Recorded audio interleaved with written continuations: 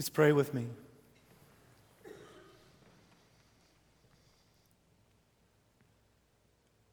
Father, please wrestle with our restless sinners' hearts. Teach us to love you more fully, to become more like you, to be a blessing to the nations and to our neighbors. Continually shape us into your likeness. In Jesus' name, amen. Sometime back, I was at an alumni event for Dordt College, and a graduate comes up to me and says, "Aaron, don't you ever worry about me. No matter how hammered I get on Saturday night, I am always at church on Sunday morning." Congratulations. What do you say to that? Thank you?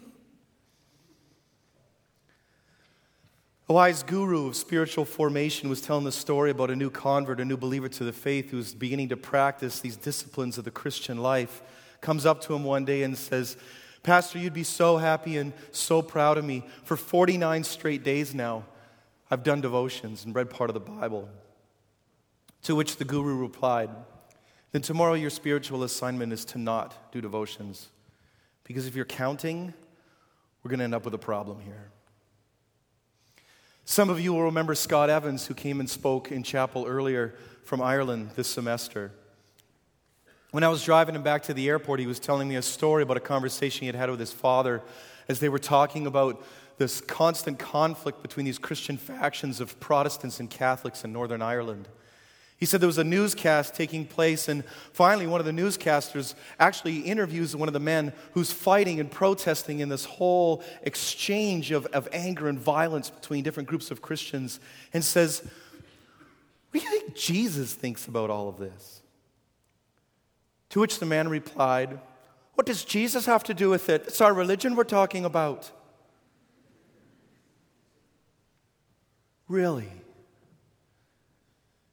There is something about the zeal within the Christian walk and the desire to do what is good and what is godly that can so often be just easily misconstrued and become about those actions themselves. Something good can become about the cause and not about Christ.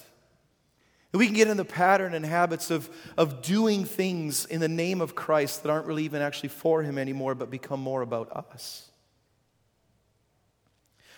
We've been walking all semester through the minor prophets. Today we get to Zechariah.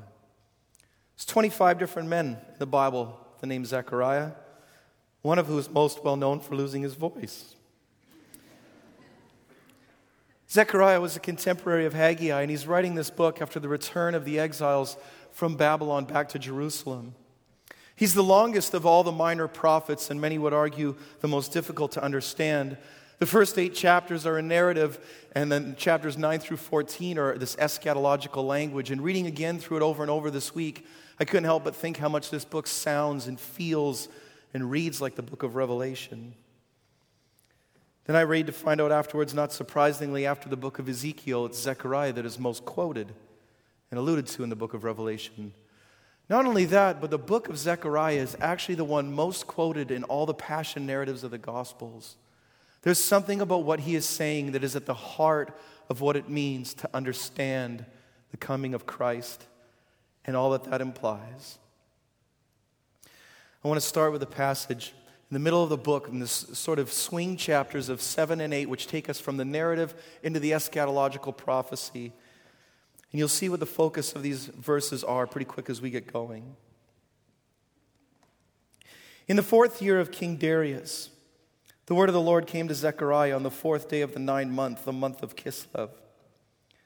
The people of Bethel had sent Sherezer and Regemelech together with their men to entreat the Lord by asking the priests of the house of the Lord Almighty and the prophets, "Should I mourn and fast in the 5th month, as I have done for so many years?" And the word of the Lord Almighty came to me, "Ask all the people of the land and the priests, when you fasted and mourned in the 5th and 7th months for the past 70 years, was it really for me that you fasted? And when you were eating and drinking, were you not just feasting for yourselves? Are these not the words of the Lord proclaimed through the earlier prophets, when Jerusalem and its surrounding towns were at rest, prosperous, and the Negev and western foothills were settled? And the word of the Lord came again to Zechariah. This is what the Lord Almighty said. Administer true justice. Show mercy and compassion to one another. Do not oppress the widow or the fatherless, the foreigner or the poor. Do not plot evil against each other. But they refused to pay attention. Stubbornly, they turned their backs and covered their ears. They made their hearts as hard as flint and would not listen to the law or the words of the Lord Almighty had sent by his Spirit through the earlier prophets. So the Lord Almighty was very angry. When I called, they did not listen. So when they called, I would not listen, says the Lord Almighty. I scattered them with a whirlwind among all the nations where they were strangers. The land they left behind them was so desolate that no one traveled through it. This is how they made the pleasant land desolate. As this passage starts off, a man is sent from this entourage in Bethel to come with a question. And the whole passage then turns on this question that he asks. And we need to ask the question, why is he asking the question? Why would you walk 10 miles to go ask from Bethel to Jerusalem to go ask somebody whether or not you should still be fasting? What is this passage really about? And why is fasting so significant in this passage? This religious activity, why does it matter? In chapter 8, verse 19, as this conversation continues on, we find out there's actually 2 other months as well where fasting was taking place. From chapter 8, verse 19. This is what the Lord Almighty says: the fasts on the 4th, 5th, 7th, and 10th months will become joyful and glad occasions and happy festivals for Judah. Therefore love truth and peace. Here's what's going on. Here's what happened in fasting. If you can go to the next slide here. This is why these months become so significant.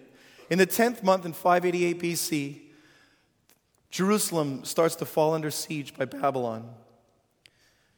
In the 4th month of the next year, Jerusalem's walls are breached and the leadership flees and leaves the city. In the 5th month, the temple is actually destroyed. The unthinkable in Jerusalem has happened. And in the 7th month, their last surviving kind of dignitary, the ruler, is assassinated.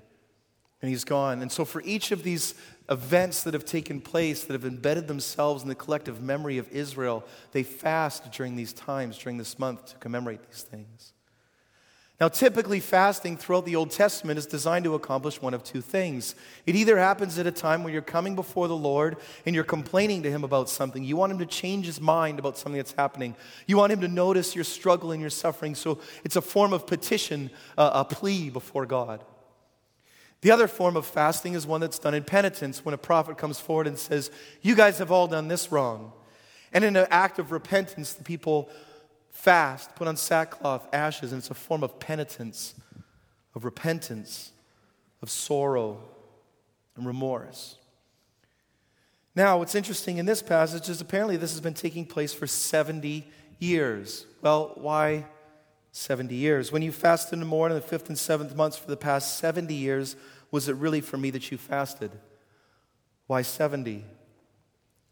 It's a famous passage from the book of Jeremiah they're referring back to. Many of you know this one. Jeremiah 29, verse 10. This is what the Lord says: when 70 years are completed for Babylon, I will come to you and fulfill my good promise to bring you back to this place. For I know the plans I have for you, declares the Lord. Plans to prosper you and not to harm you. Plans to give you hope and a future. So they've been gone for these 70 years and they're trying to calculate, right? Jeremiah said, when 70 years are done, we're going to be free of all of this. So they're kind of appealing back, like God can't go back on His word, because when the prophet said 70 years, we've been watching the clock. We've been fasting during these months for 70 years. Zechariah, 70 years, time's about up. And there's a couple different ways that you can count this. If you put the next slide up, and this is typically how it's been done, 2 different possible ways of counting the 70 years of the exile. First, from 605 to 535. This is when the first people left to one time the first returnees come back from Babylon, exactly 70 years. Or from 586 to 516. In 586, that's when the biggest chunk of people were all taken in a second wave. And in 516, when the temple is actually rebuilt, sort of a sign of restoration of Jerusalem. So when they come forward and ask, walk 10 miles from Bethel to Jerusalem, to ask a question that has nothing to do with all the laws laid forth in the first 5 books of the Bible in terms of their religious practice, but these new things that they've taken on to mark these horrific events in the unfolding of Israel's history during the past 70 years. The question isn't really, should we still fast? The question they're asking is the exile over? Has God's hand now been pulled back from against us? Is it now for us again? And they're pulling on this claim, this passage in Jeremiah. Zechariah, priests of Jerusalem, is it over? Have we paid our dues? And the question then put back to them is, well, who really were you fasting for then in the middle of this time? Was this a penitent form of fasting? Were you sorry for all the reasons why the exile happened in the first place? Has it had its effect? Has it changed you? See, because I brought you back out of Babylon, but I'm not really sure you wholly came back. And we talked about this last week as well in the book of Haggai, right? Did the exile take? These people are sort of appealing to this promise from Jeremiah.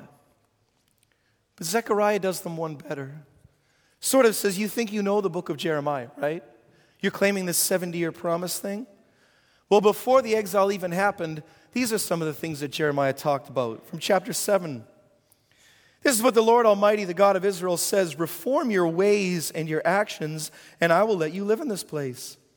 Do not trust in deceptive words and say, this is the temple of the Lord, the temple of the Lord, the temple of the Lord.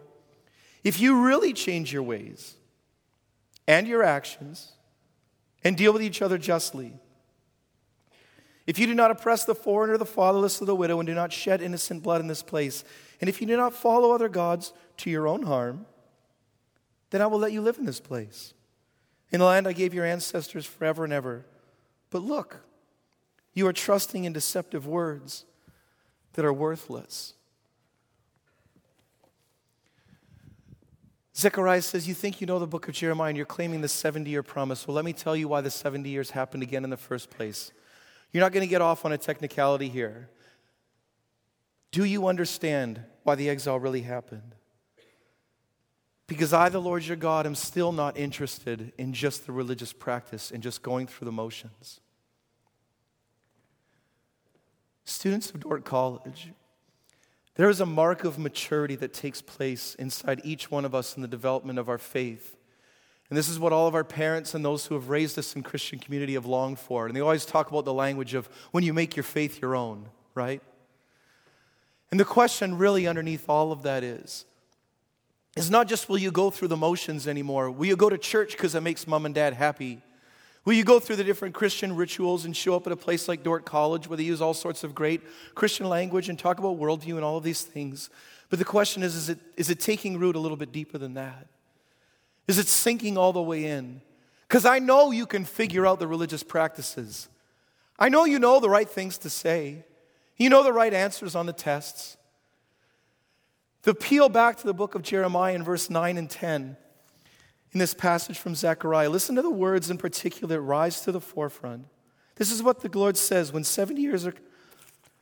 I flipped back to the wrong passage. Here I am. This is what the Lord Almighty said. Administer true justice. Show mercy and compassion to one another. Do not oppress the widow or the fatherless, the foreigner, or the poor. Do not plot evil against each other. Justice, mercy, compassion.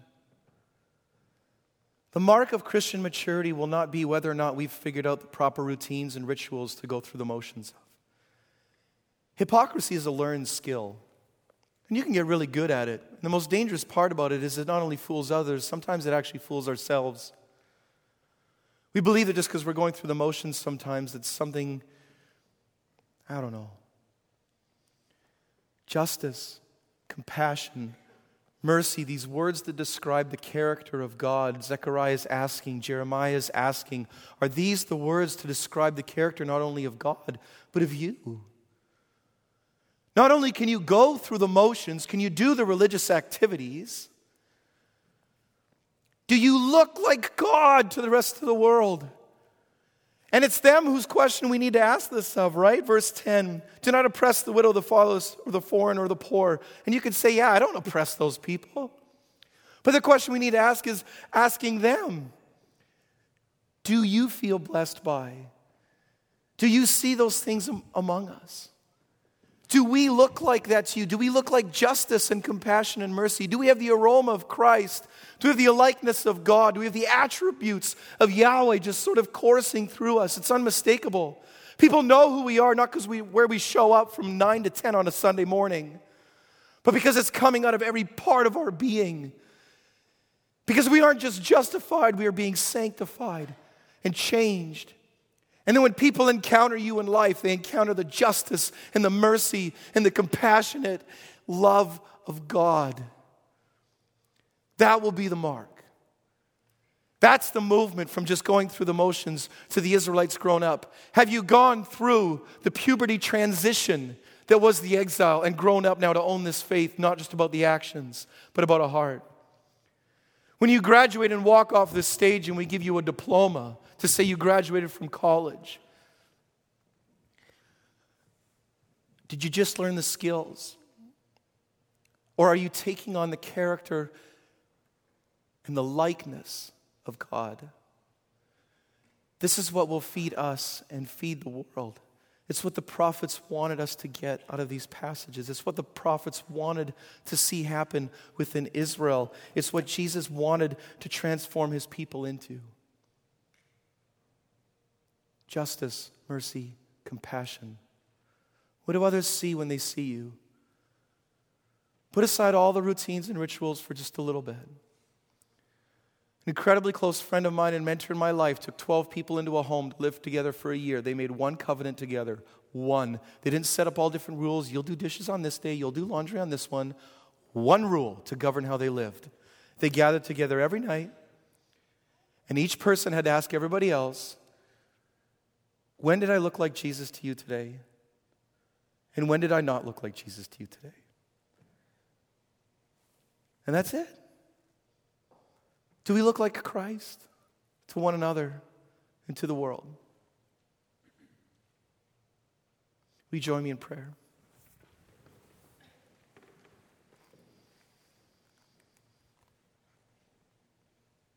Father, cover us. Dip us once again into your death and resurrection as we claim our baptism. Not just in terms of what we've been justified or called by a name, but Father, that we are truly being changed by you, that we're becoming like you. Father, dip every part of our being in your character.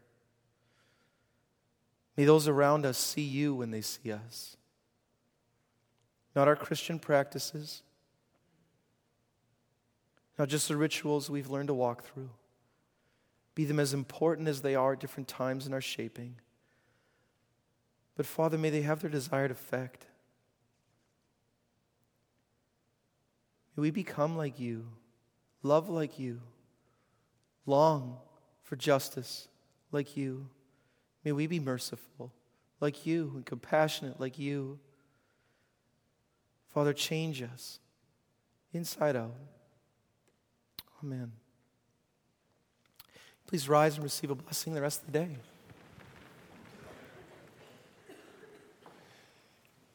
Children of the great and living God who have been bought at a price, may your actions be more than your actions. May they transform you from the inside of who you are all the way to the outside. May the world see God's character when they see you, and may they experience his love when they experience you. Be changed by him. In Jesus' name, amen.